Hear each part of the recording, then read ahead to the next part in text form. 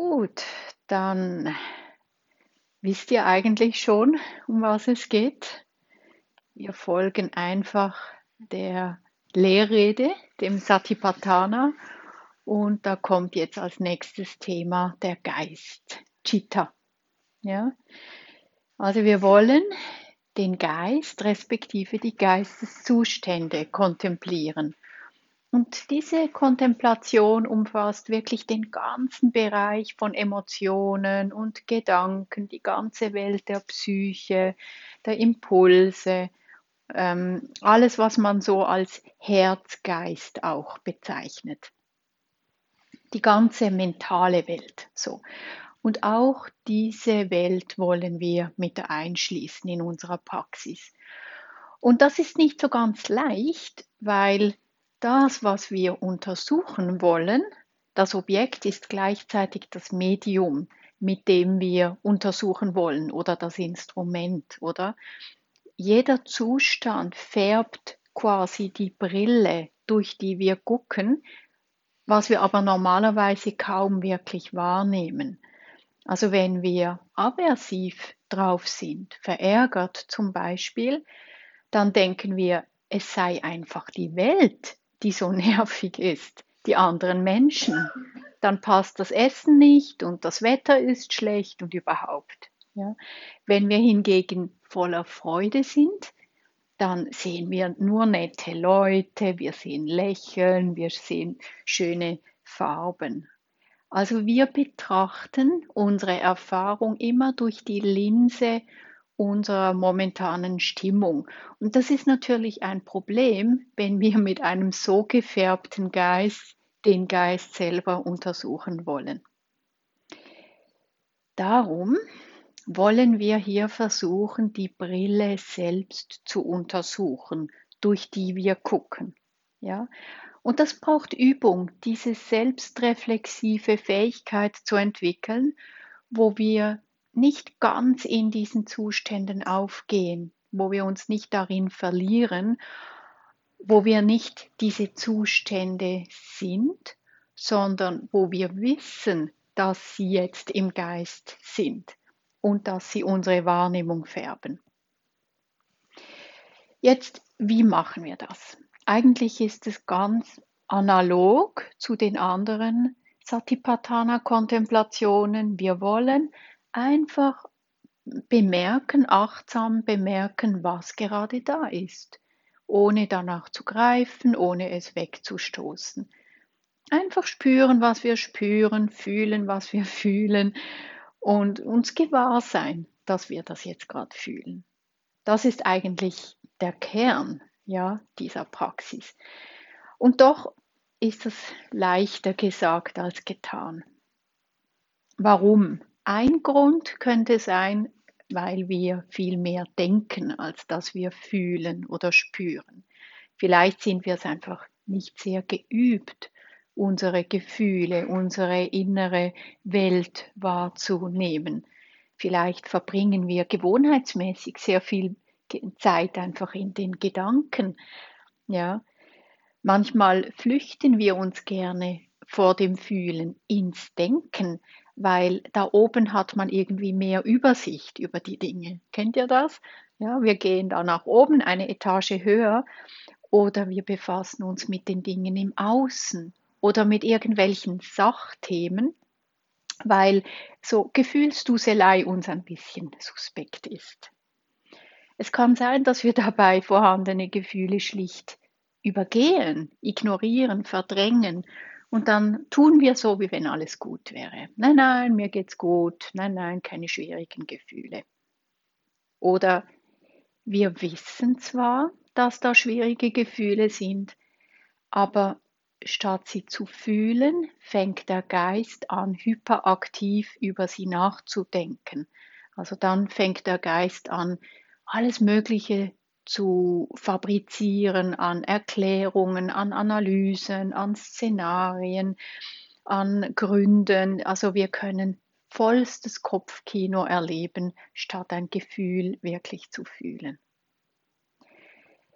Bei all diesen Mustern, wenn wir das Fühlen, das Spüren vermeiden, gehen wir eigentlich weg. Und das ist nicht sehr hilfreich. Wir lassen uns selbst im Stich in dem Moment. Wir lassen unsere Gefühle im Stich. Ein zweiter Grund kann sein, dass wir, das ist fast ein bisschen das Gegenteil, in den Gefühlen untergehen oder überschwemmt werden von ihnen. Das ist dann ebenso schwierig, immer noch achtsam zu sein, wenn diese Zustände so überwältigend sind, ja, dass wir einfach in ihnen untergehen oder dass wir sie nach außen ausagieren.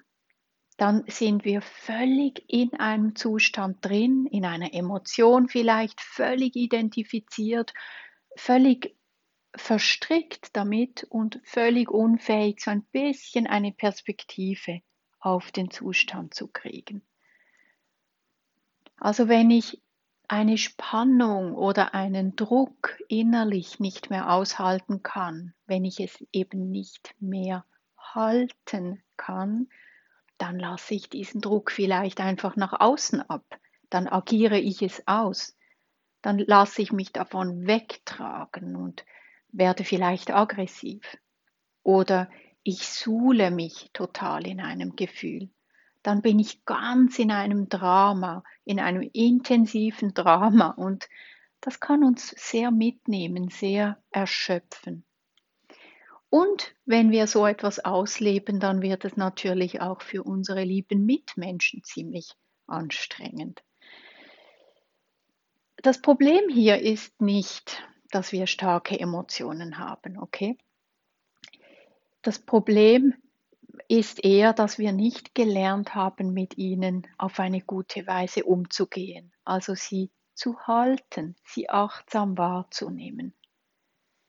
Eigentlich, und das tönt vielleicht paradox, ist oft dieses dramatische Ausleben eher ein Zeichen, dass wir die emotionale Spannung nicht aushalten können, dass wir sie einfach loswerden wollen nach außen. Peter Levine, ein berühmter Traumatherapeut, schreibt das Folgende: In den emotionalen Ausdruck hineinzugehen, ist häufig ein Versuch, die Spannung, die wir fühlen, zu lösen, während wir tiefere Gefühle vermeiden. Also das heißt, wenn jemand dazu neigt, heftige Emotionen einfach so auszuagieren, bedeutet das nicht, dass diese Person zu besonders tiefen Emotionen fähig ist. Im Gegenteil, man könnte sogar vermuten, dass sie eher eine geringe Kapazität hat, ein Gefühl tief zu empfinden und gerade deshalb gezwungen ist, es auszuleben. Statt gewahr zu sein, was gerade da ist, haben wir dann vielleicht einfach einen starken Impuls, etwas damit zu machen, in die Aktion zu gehen. Und das ist ja auch im Wort Emotion drin, oder? Darum heißen sie so. Sie bewegen uns, sie bringen uns in die Motion, in die Bewegung. Ja. Ein dritter Grund, warum uns Achtsamkeit auf Gefühle schwerfällt, ist, dass wir nicht achtsam sind, sondern anfangen, auf eine unheilsame Weise auf sie zu reagieren.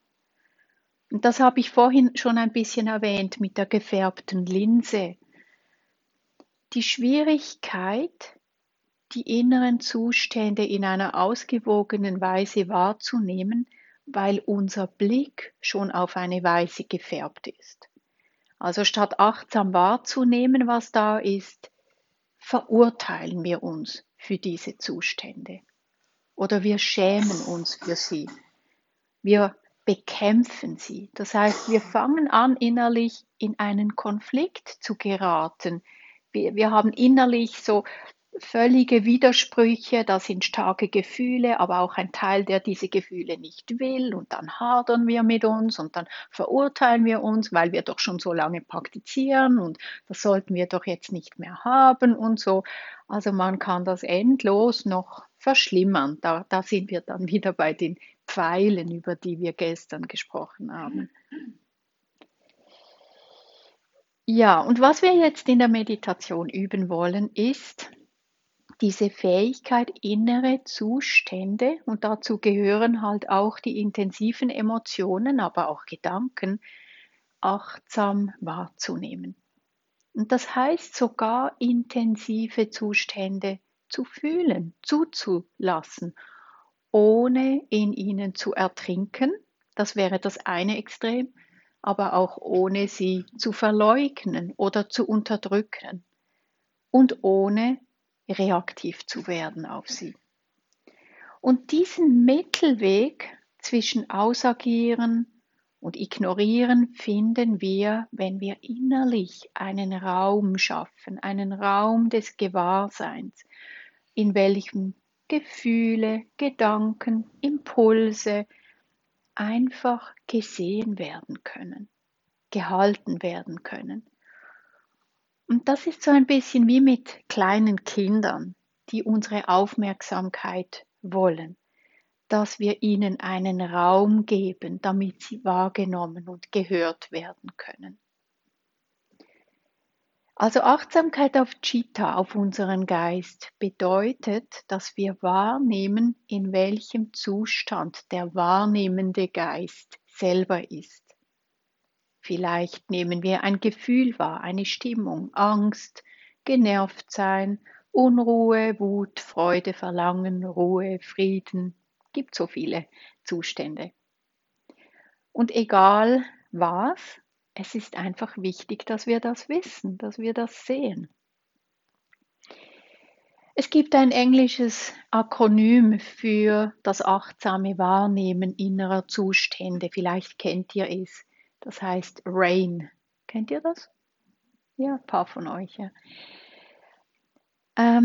Ich finde das sehr hilfreich. RAIN. Das R steht für Recognize, erkennen. Das ist immer der erste Schritt, dass wir identifizieren, was für ein Zustand gerade da ist. Da ist Ärger, da ist Traurigkeit, da ist Wut, da ist Freude. Und allein dieses Benennen stärkt schon die Fähigkeit zur Selbstreflexion, weil es uns ein kleines bisschen aus dem Zustand hinaustreten lässt. Nur ein bisschen. Es geht nicht darum, dass wir uns total abschneiden, distanzieren vom Erleben, okay? Wir wollen nur ein bisschen Raum schaffen. Wenn wir nämlich zu sehr im Zustand drin sind, dann ist Achtsamkeit unmöglich. Dann sind wir zu verstrickt. Das ist so, wie wenn wir eine Glocke anschauen und die ist gerade so vor unseren Augen, da können wir sie nicht mehr klar sehen. Ja? Das ist zu nahe. Aber wenn ich die Glocke irgendwo da draußen, irgendwo im Gang hinstelle, dann ist es zu weit weg. Da kann ich sie auch nicht mehr wirklich sehen. Also ich muss irgendwo so einen guten Abstand finden. Ja, das hilft uns wirklich zu sehen, okay, Ärger, Trauer, Freude. Also dieses Erkennen bedeutet, einen guten Abstand zu finden, nicht verstrickt, aber auch nicht völlig distanziert. Manchmal hört man auch den Ausdruck, einen Halbschritt zurücktreten. Das finde ich auch noch gut, so innerlich einen Halbschritt zurücktreten. Also wenn so ein Fluss da ist, der uns ein bisschen mitgeschwemmt hat, dann wäre das so, wie wenn wir ans Ufer krabbeln würden und dann auf den Fluss schauen. Und dann sehen wir, ist der Fluss ruhig oder ist er total aufgewühlt, ist er voller Schaumkronen, was trägt er alles mit sich? Also wir wollen mit ein bisschen Abstand auf den Fluss dieser Innenwelt schauen. Und jetzt, wenn wir auf den Geist achten, dann wollen wir in der Einsichtsmeditation nicht auf die Inhalte schauen, nicht auf die Geschichten und sie auch nicht analysieren. Ja, das wäre dann die psychologische Ebene, die ebenfalls ihren Wert hat. Wenn ich zum Beispiel weiß, ja, ich leide unter wenig Selbstvertrauen, ich bin unsicher, ich lehne mich selbst ab, dann ist es psychologisch sicher gut, wenn ich so einem Gefühl auch mal im Hinblick auf die biografischen Ursachen und die Geschichten nachgehe. Also dafür gibt es durchaus einen Ort, eine Zeit, zum Beispiel in einer Psychotherapie. Aber im Hinblick auf die Geisteskultivierung hat der Buddha in der Lehrrede jetzt im Satipatthana ganz bestimmte Geistesqualitäten aufgezählt, die eigentlich darauf hinauslaufen, dass wir erkennen sollen, ob jetzt gerade eine unheilsame oder eine heilsame Qualität im Geist ist.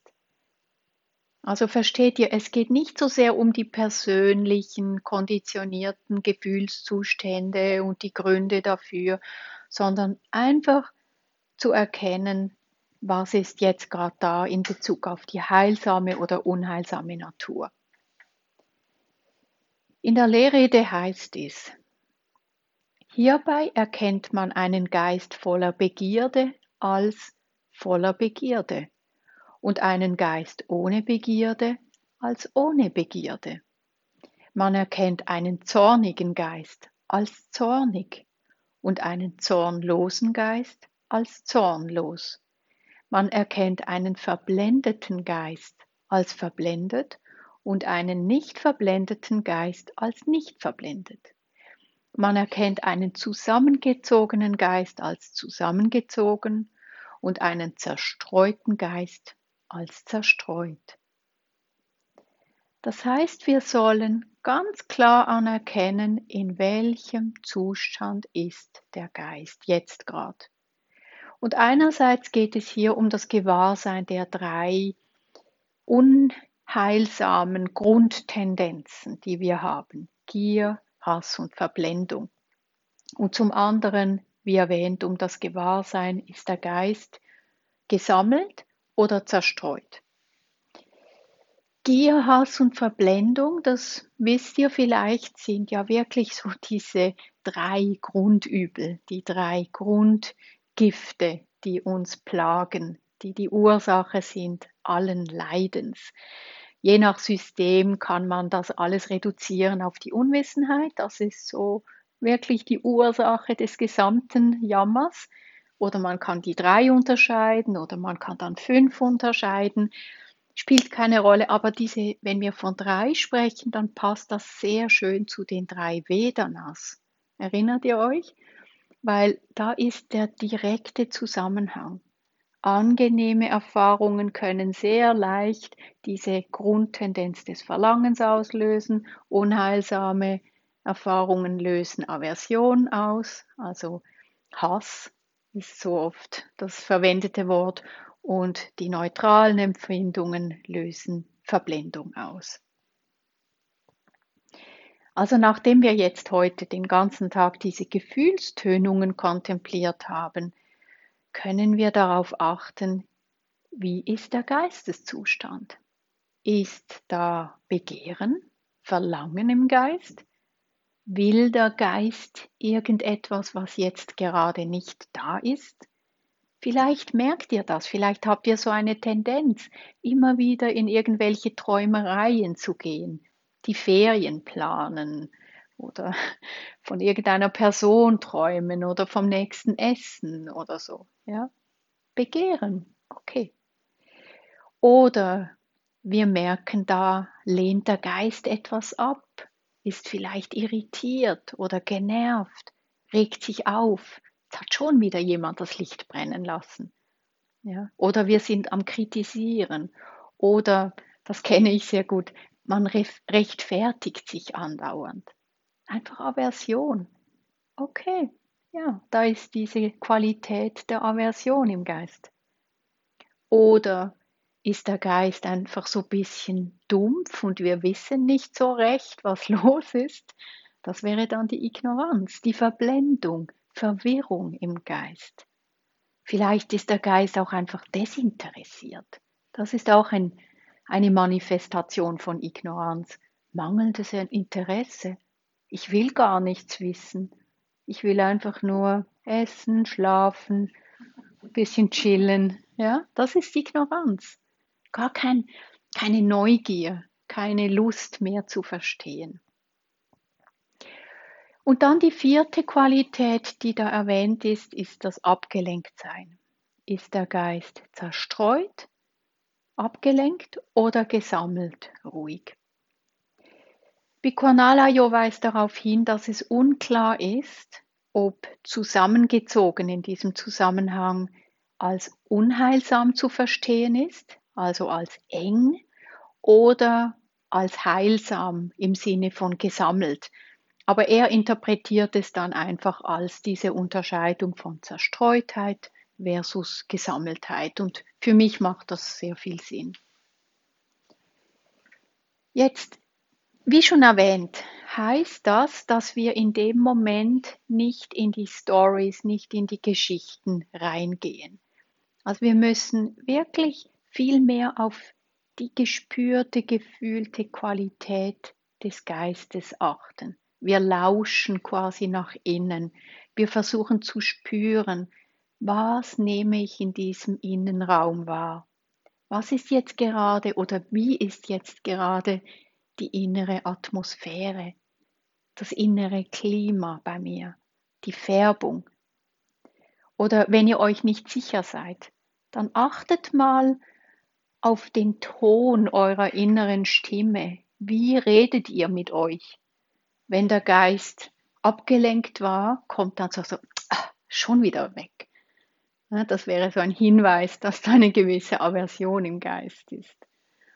Oder reden wir auf eine freundliche Weise mit uns? Oder fordern wir? Oder sind wir am Jammern?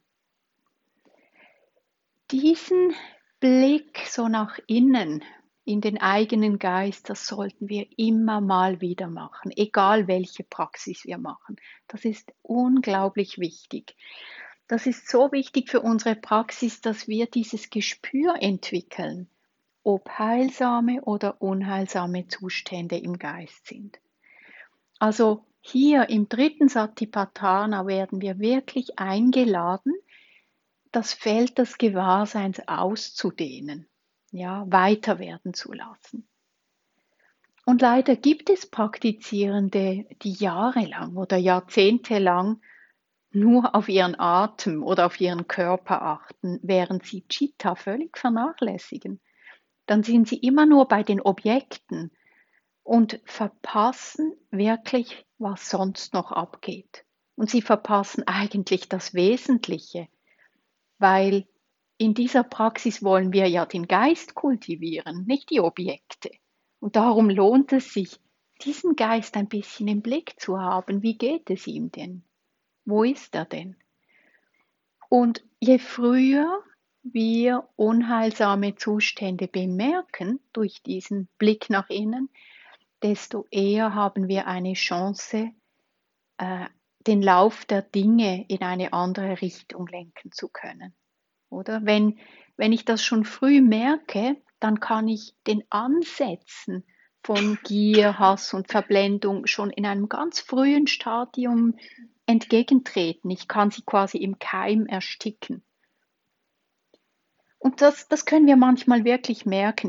Weiß nicht, ob ihr das kennt, dass man in der Meditation so plötzlich wie einen Ansatz eines Gedankens hat, wo man genau weiß, da könnte ich jetzt reingehen. Ich könnte diesen Gedanken weiterdenken.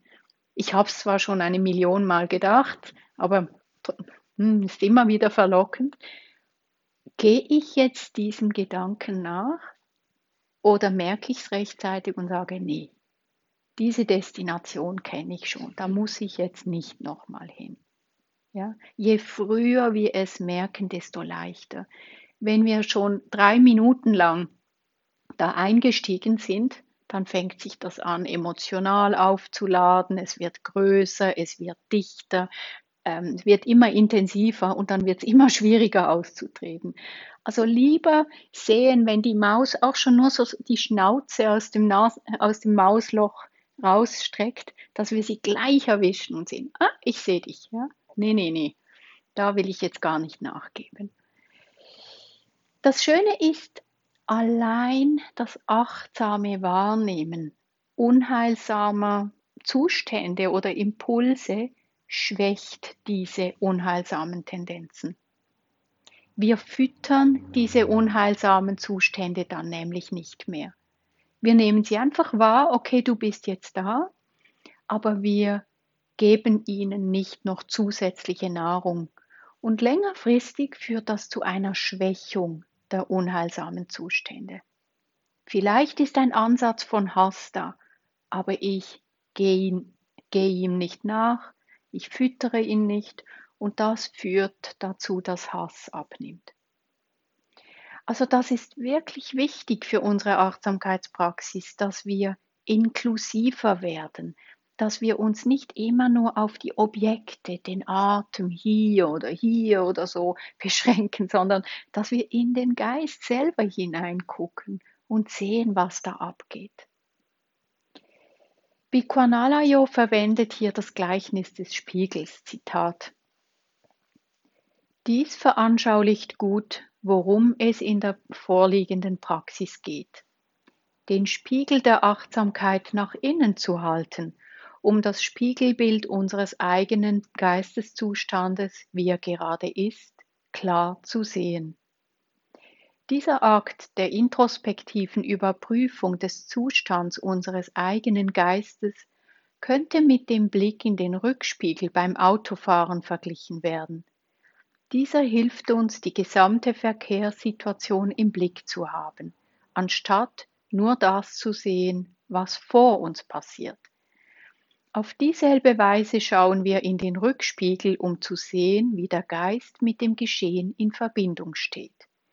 Ebenfalls vergleichbar mit der Benutzung eines Spiegels, um festzustellen, ob unsere körperliche Erscheinung sauber oder schmutzig ist, schauen wir in den Spiegel der Achtsamkeit, um den Zustand unserer geistigen Erscheinung festzustellen. Ja, also nicht fixiert bleiben, einfach auf die Objekte, sondern das Feld ausdehnen und immer wieder auf das Wie der Erfahrung achten. Es könnte auch sein, dass wir dann merken, dass diese 4 Zustände abwesend sind. Begierde, Zorn, Verblendung, Abgelenktheit. Dann können wir uns freuen darüber, dass in diesem Moment der Geist frei ist von diesen Plagen. Nicht Begierde, nicht Zorn, nicht Verblendung, nicht Abgelenktheit. Schaut doch jetzt gerade, könnte sein, dass euer Geist jetzt gerade relativ frei ist von diesen Zuständen. Während Achtsamkeit auf unheilsame Zustände zu einer Schwächung dieser führt, hat Achtsamkeit interessanterweise, wenn wir sie auf heilsame Zustände richten, den gegenteiligen Effekt. Sie fördert die heilsamen Zustände. Das ist sehr interessant.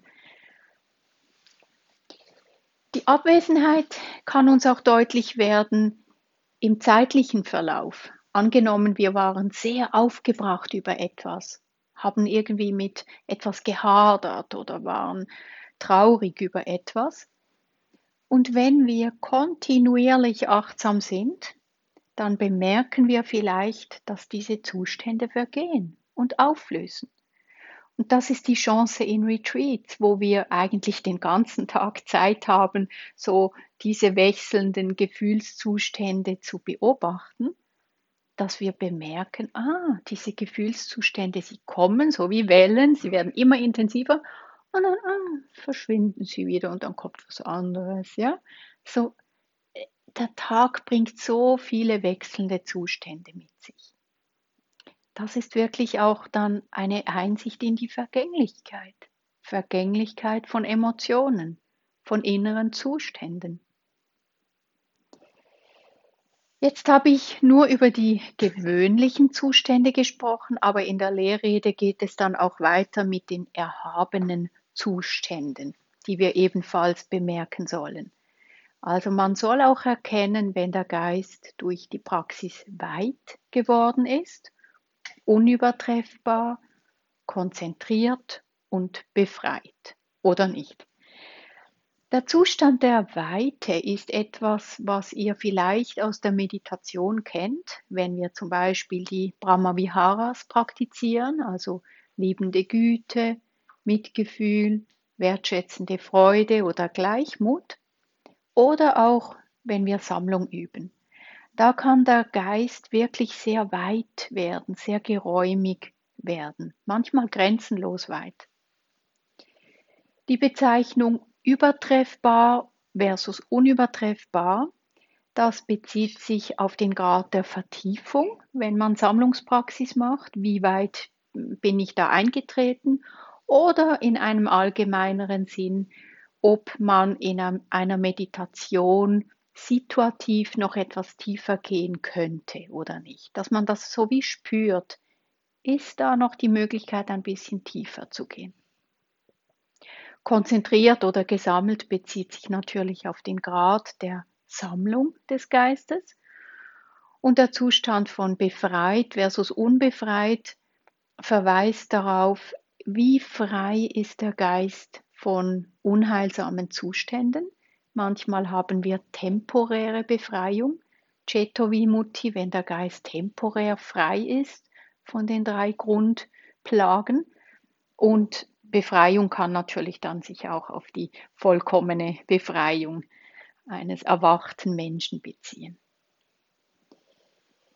Jedenfalls geht es wirklich darum, dass wir wissen, was im Geist gerade vor sich geht. Ja? Und was hier hilfreich sein kann, ist die Technik des Etikettierens, des Labelings. Und auch wenn das Etikettieren jetzt nicht zu obsessiv und zu pausenlos betrieben werden sollte, weil das kann einem dann vom unmittelbaren Spüren fast ein bisschen abhalten, kann das Verwenden von Wörtern, von so Benennungen manchmal sehr hilfreich sein. Das Labeling stärkt die Wissensklarheit, ja, dass wir klar wissen, was gerade passiert. Und es hilft auch, wie schon erwähnt, innerlich so ein bisschen Abstand zu kriegen von dem, was gerade passiert. Wir können es sehr einfach halten und einfach zum Beispiel diese 3 Wurzelgifte nehmen und noch die Abgelenktheit einfach merken, sind die jetzt gerade da oder nicht. Es geht also jetzt nicht darum, dass ihr jeden einzelnen Bewusstseinsmoment etikettieren sollt. Das wäre viel zu ermüdend. Aber dass wir einfach immer mal wieder so hineinschauen. Okay, ist da Verlangen? Ah, ja, okay. Okay, Verlangen. Ist da Aversion? Nein, nicht wirklich. Okay, keine Aversion. Sehr hilfreich ist dieses Benennen, wenn wir in sehr starken emotionalen Zuständen gefangen sind. Ja, dann kann uns das wirklich auch ein bisschen helfen, nicht ganz unterzugehen in dem Zustand. Ah, Neid, ja, das ist es. Oder Frustration oder Trauer. Manchmal ist es vielleicht auch gut, ein bisschen feiner zu nuancieren, spezifischer zu benennen. Ist es Angst oder Anspannung oder Sorge? Ist es Sehnsucht? Ist es Verlangen? Was ist es genau? Ja, also schaut, was für euren Geist am besten funktioniert. Und dann auch Zeit lassen und nachspüren. Ihr müsst nicht jede Sekunde benennen, jetzt das, jetzt das, jetzt das. Manchmal benennen und dann auch wieder nachspüren.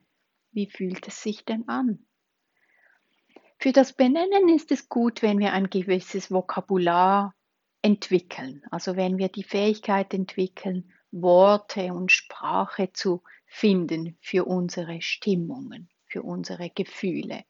Also wenn wir ein bisschen nuancierter werden, weil eine feinere Sprache hilft uns auch feiner wahrzunehmen, was passiert. Manchmal braucht es vielleicht noch ein bisschen mehr, damit das achtsame Wahrnehmen gelingt. Manchmal hilft es, wenn wir einem schmerzhaften Gefühl ganz bewusst die Erlaubnis geben, da zu sein. Wenn wir dem Gefühl quasi sagen, ja, du darfst da sein, ist okay, ist okay. Und das wäre dann in diesem RAIN der zweite Schritt, das Akzeptieren, das Erlauben, auf Englisch allow. Also wir erlauben auch einem schwierigen oder unangenehmen Geisteszustand da zu sein. Wir anerkennen den Zustand als einfach eine natürliche Erfahrung und nicht als ein Problem. Und das ist manchmal gar nicht so einfach, weil wir doch gelernt haben, diese Zustände sind unheilsam und wir wollen doch gute Dharma-Praktizierende sein. Ich sollte doch nicht so verärgert sein, ich sollte doch nicht so verlangend sein und so weiter. Das kann so ein bisschen ähm, ein Hindernis werden, ja. Und uns da wirklich einzugestehen, ja, aber jetzt ist es da und wenn es da ist, dann will ich es auch wirklich erkennen und wahrnehmen, ja. Das Problem ist nicht, dass das Gefühl oder dieser Zustand da ist. Das Problem ist dann vielmehr, wie wir damit umgehen, okay? Wir müssen den Zustand auch nicht gut finden. Wir müssen den Zustand auch nicht mögen. Klar, es gibt unangenehme Gefühle. Neid ist sehr, sehr unangenehm. Ja, aber können wir einfach lernen zu akzeptieren, dass diese Gefühle manchmal da sind? Das hat mit Ehrlichkeit zu tun, mit Authentizität. Und mit dieser Haltung des Erlaubens können wir auch ganz schwierige und schmerzhafte Gefühle so ganz sanft im Gewahrsein halten. Einfach fühlen, einfach dabei sein. Wir geben nicht dem Impuls nach, jetzt sofort in die Aktion zu gehen. Jetzt muss eine Maßnahme ergriffen werden. Oder wir gehen gern dahin, jetzt muss was gemacht werden. Ja. Sondern so wie Thich Nhat Hanh es beschrieben hat, so wie eine Mutter ihr weinendes Kind einfach zu sich auf den Schoß nimmt und es hält, so sagen wir diesen Gefühlen, ja, komm mal her, komm, setz dich mal her. Ja, dir geht's jetzt gerade nicht gut. Ja, so in diesem Ton. Also das Gefühl will einfach spüren, dass es gehalten wird, dass es gehört wird, gesehen wird. Manchmal, wenn es schwierig ist, hilft es, wenn wir vielleicht eine Hand irgendwo auf den Körper legen, vielleicht auf die Herzregion. So einfach eine Geste der Zuwendung, eine Geste der Selbstfürsorge. Und das können wir so lange machen, wie es sich stimmig anfühlt. Manchmal ist es vielleicht sehr intensiv und dann bleiben wir nur eine kurze Weile bei einem schwierigen Gefühl und dann sagen wir, okay, genug, jetzt gehe ich zurück zu einem neutralen Objekt, zum Beispiel zum Körper oder zum Atem. Also dieses Halten, das ist etwas, was wir lernen müssen, was wir kultivieren. Das erfordert eine innere Balance, eine innere Stabilität, damit die Gefühle uns nicht einfach total mitreißen. Ja? Was hier hilft, ist Körperachtsamkeit, also dass wir lernen, in all diesen Gefühlsstürmen den Körper nicht zu verlieren. Darum haben wir ihn ja auch als erstes Satipatthana. Ja, der Körper ist wirklich unsere Basis. Spüre ich die Füße auf dem Boden noch? Spüre ich die Hände? Das kann uns ein bisschen helfen, wenn es emotional ganz, ganz schwierig ist. Das Gesäß, das gibt uns so Erdung, Verankerung. Und dann können wir vielleicht auch schauen, wie fühle ich denn dieses Gefühl im Körper und diesen Empfindungen eine ganz freundliche Aufmerksamkeit entgegenbringen. Vielleicht kann ich auch mit ihnen atmen oder hineinatmen. Ihr könnt da ganz kreativ sein. Man kann spielen, man kann sich vorstellen, wie man hineinatmet und dieses Gefühl umspült oder hält oder mit Licht ausfüllt oder was auch immer. Das kann alles hilfreich sein. Also der Körper ist unser bester Verbündeter. Wenn es emotional schwierig wird, vergesst euren Körper nicht. Ja? Geht nicht in die Geschichten, geht nicht in die Gedanken, weil dort verliert ihr euch mit Garantie. Dann fangen wir nämlich an zu denken, warum hat XY das gesagt? Warum habe ich nicht anders reagiert? Ich hätte mich wirklich wehren sollen und das ist sowieso total daneben und ich werde immer so reagieren. Ich kann das einfach nicht und überhaupt.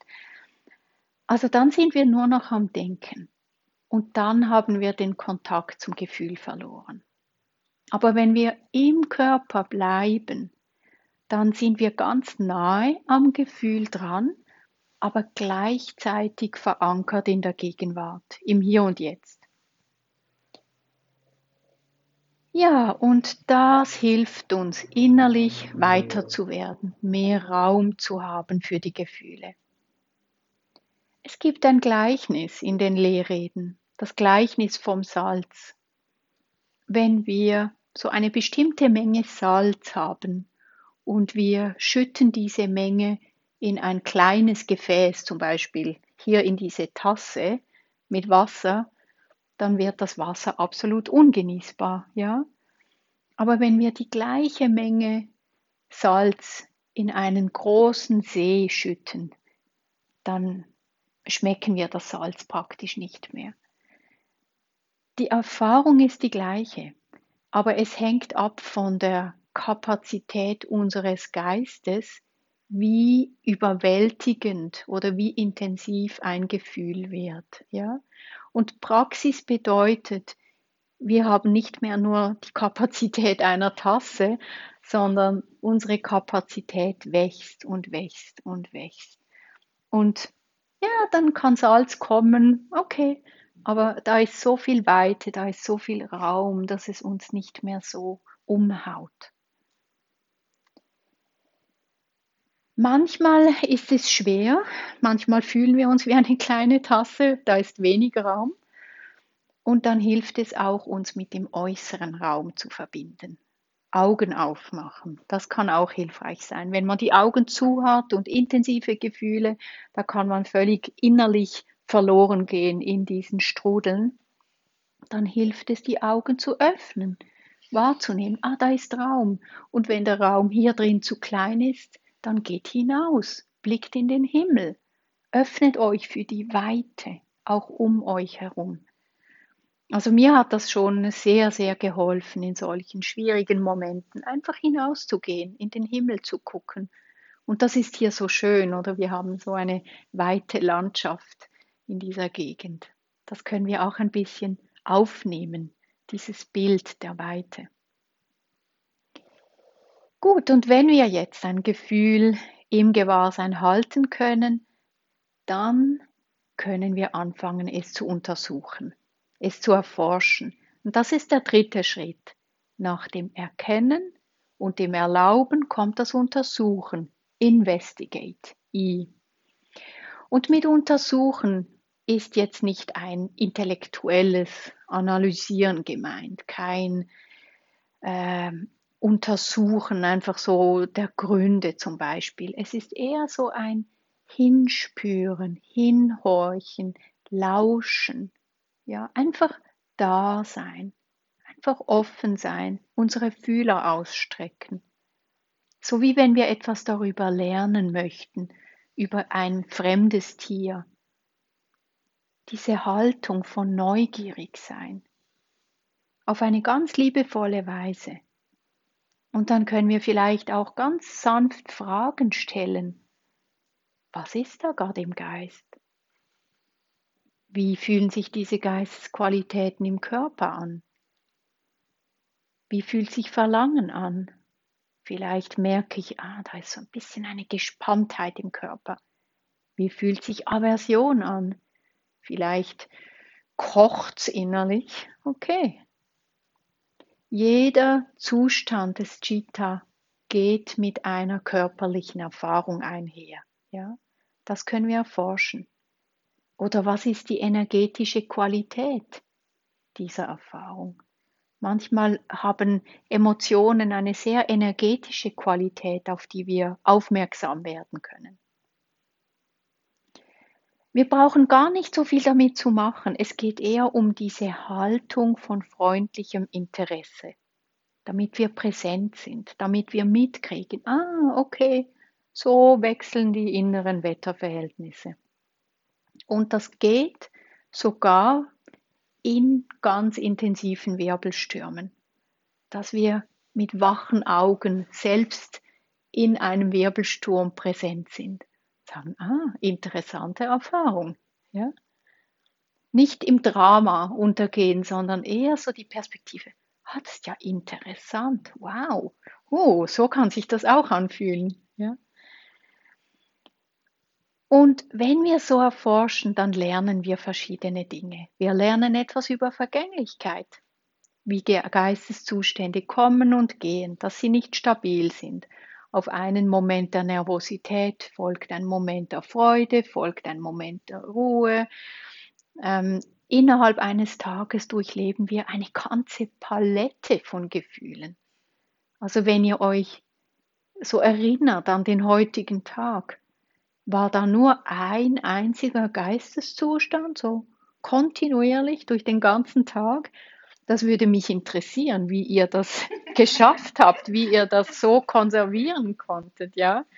Das würden wir gerne manchmal, ja? Bestimmte Gefühle stabilisieren und sagen, so fühlt sich's gut an. Ab jetzt will ich mich immer so fühlen, so gesammelt, so heiter, so voller Freude. Geht leider nicht, ja? Also Vergänglichkeit. Sie sind wirklich vergänglich, wenn wir sie nicht füttern. Natürlich können wir Gedanken denken, die dann diese Gefühle wieder neu anfachen. Das kennt ihr vielleicht auch. Manchmal muss ich nur an eine bestimmte Person denken und das triggert gerade bestimmte Gefühle. Ja? Das können wir natürlich schon. Aber ansonsten sind Gefühle eher so etwas wie Regenschauer, Gewitter, Nebelbänke, die kommen einen Moment und gehen wieder. Ja? Und dann ist der Himmel auch wieder klar, strahlend, blau, hell. Es scheint uns manchmal, dass die Gefühle stabil sind, weil wir eben die Aktivität des Denkens nicht mitkriegen. Wir merken dann nicht, wie wir uns ein Gefühl immer wieder in Erinnerung rufen. Und der Fachbegriff für diese Aktivität, durch die wir Gefühle immer wieder wecken, ist das Ruminieren. Das kennt ihr vielleicht. Und dieses Wort kommt ja eigentlich von den Kühen her. Kennt ihr das? Was machen die Kühe? Kühe, die ruminieren, indem sie einen Mageninhalt immer wieder hochwürgen und darauf herumkauen. Immer wieder. Und so ähnlich geht es auch uns Menschen, oder? Wenn wir ein Thema einfach nicht sein lassen können, sondern fast zwanghaft immer wieder darüber nachdenken. Und vielleicht kennt ihr eure Themen, die euch so fast ein bisschen besetzen können, wo ihr fast zwanghaft immer wieder zurückgeht, die immer wieder in den Geist bringt und dann logisch, kein Wunder, lösen sie wieder die gleichen alten Gefühle aus. Ja, Ursache und Wirkung. Was wir da auch erkennen können, ist die Bedingtheit von Gefühlen und Gedanken. Wenn wir kontinuierlich präsent sind, dann sehen wir, wie das eine zum anderen führt. Wie eine Wahrnehmung zum Beispiel eine Gedankenkette auslöst, diese wiederum eine Gefühlsreaktion, diese wiederum eine Körperempfindung, was wiederum einen Gedanken auslöst. Und so dreht das Karussell den ganzen lieben langen Tag. Ja? Das eine löst das andere aus und wir wundern uns. Auf und ab und auf und ab. Die Waschmaschine dreht und dreht und dreht. Und wir haben sehr oft wenig Kontrolle über dieses Geschehen. Jemand von euch hat erzählt, wie sehr die innere Stimmung beeinflusst war vom Wetter draußen. Also ob die Sonne scheint oder ob es regnet. Und das ist eine wichtige Erkenntnis, zu sehen, wie wackelig unser Geist ist, wie instabil, wie abhängig von den Bedingungen. Gut, also wir wollen untersuchen, wir wollen die unbeständige, bedingte Natur verstehen. Und diese Erkenntnis führt uns jetzt zum 4. Schritt, Non-Identification, Nicht-Identifikation. Wenn wir das wirklich begriffen haben, dann nehmen wir psychische Zustände nicht mehr so persönlich. Wir identifizieren uns nicht mehr so damit.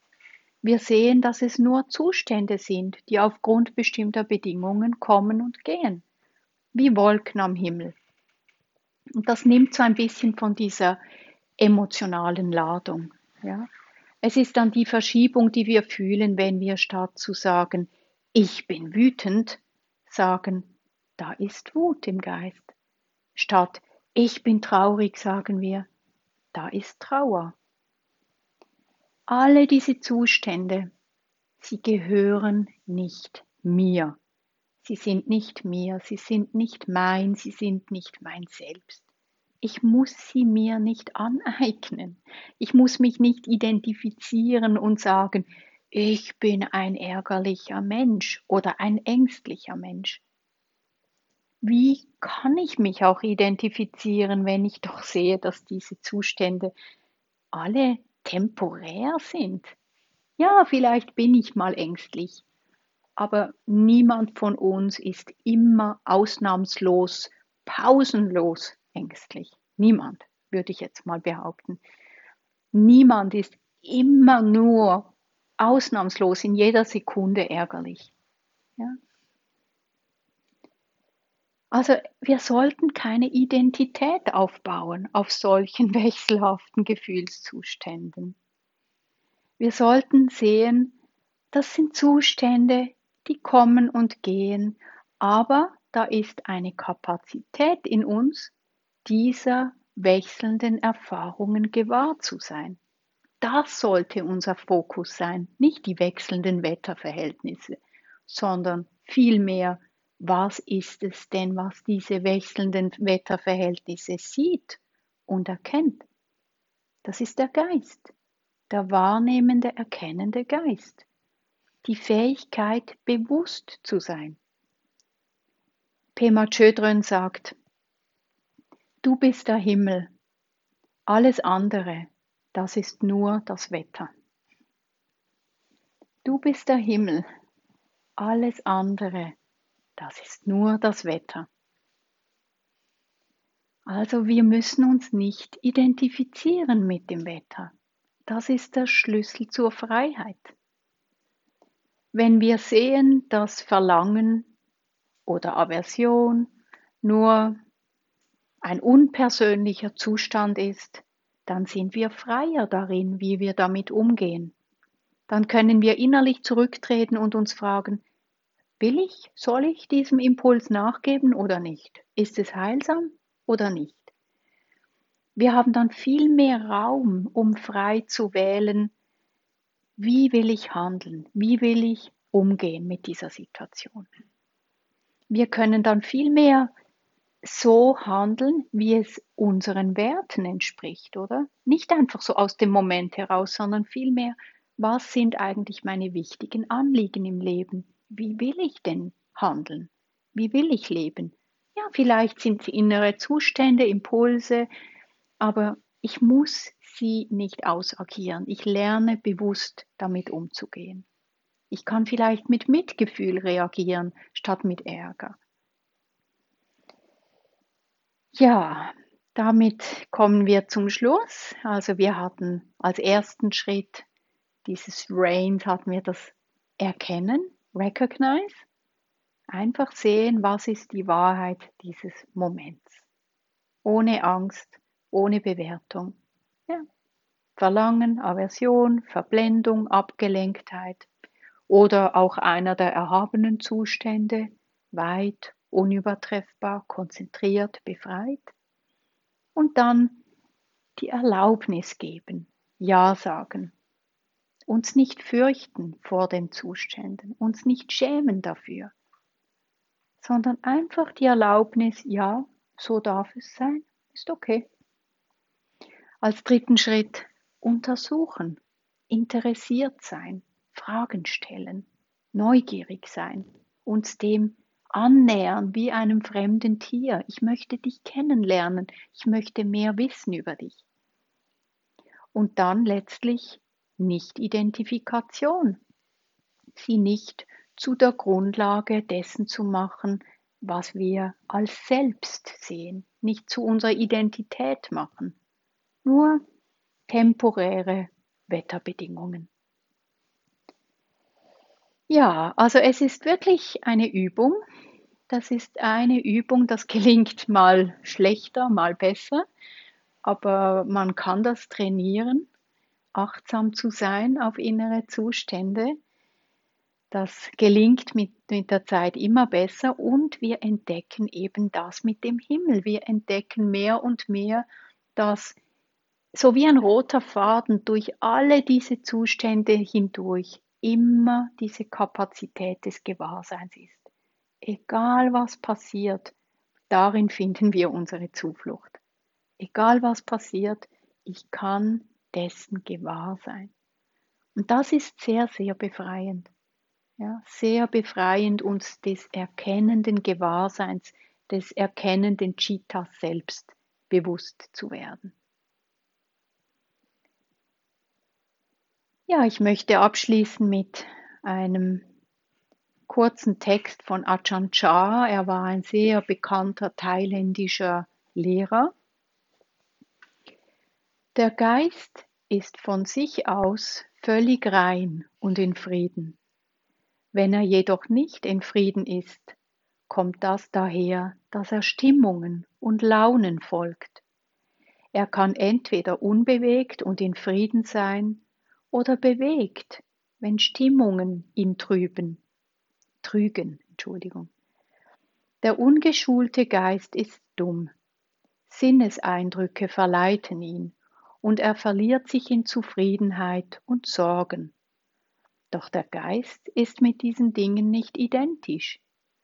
Zufriedenheit oder Sorgen sind nicht der Geist selbst, sondern nur Stimmungen, die erscheinen und täuschen. Der ungeschulte Geist folgt diesen Dingen und wir identifizieren uns dann mit dem Unglücklichsein oder der Zufriedenheit.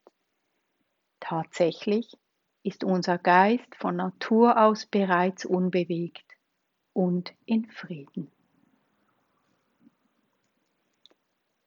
Ja, lasst uns einen Moment in Stille sitzen.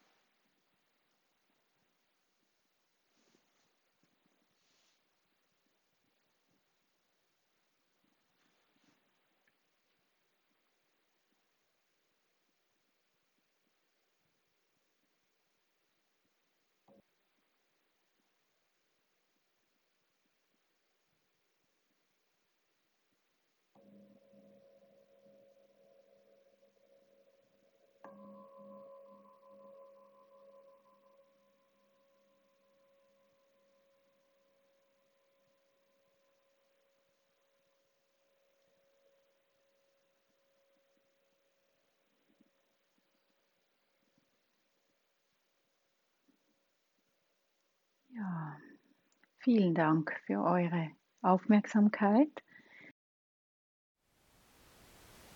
Thank you for listening. To learn how you can support the teachers and Dharma Seed, please visit dharmaseed.org/donate.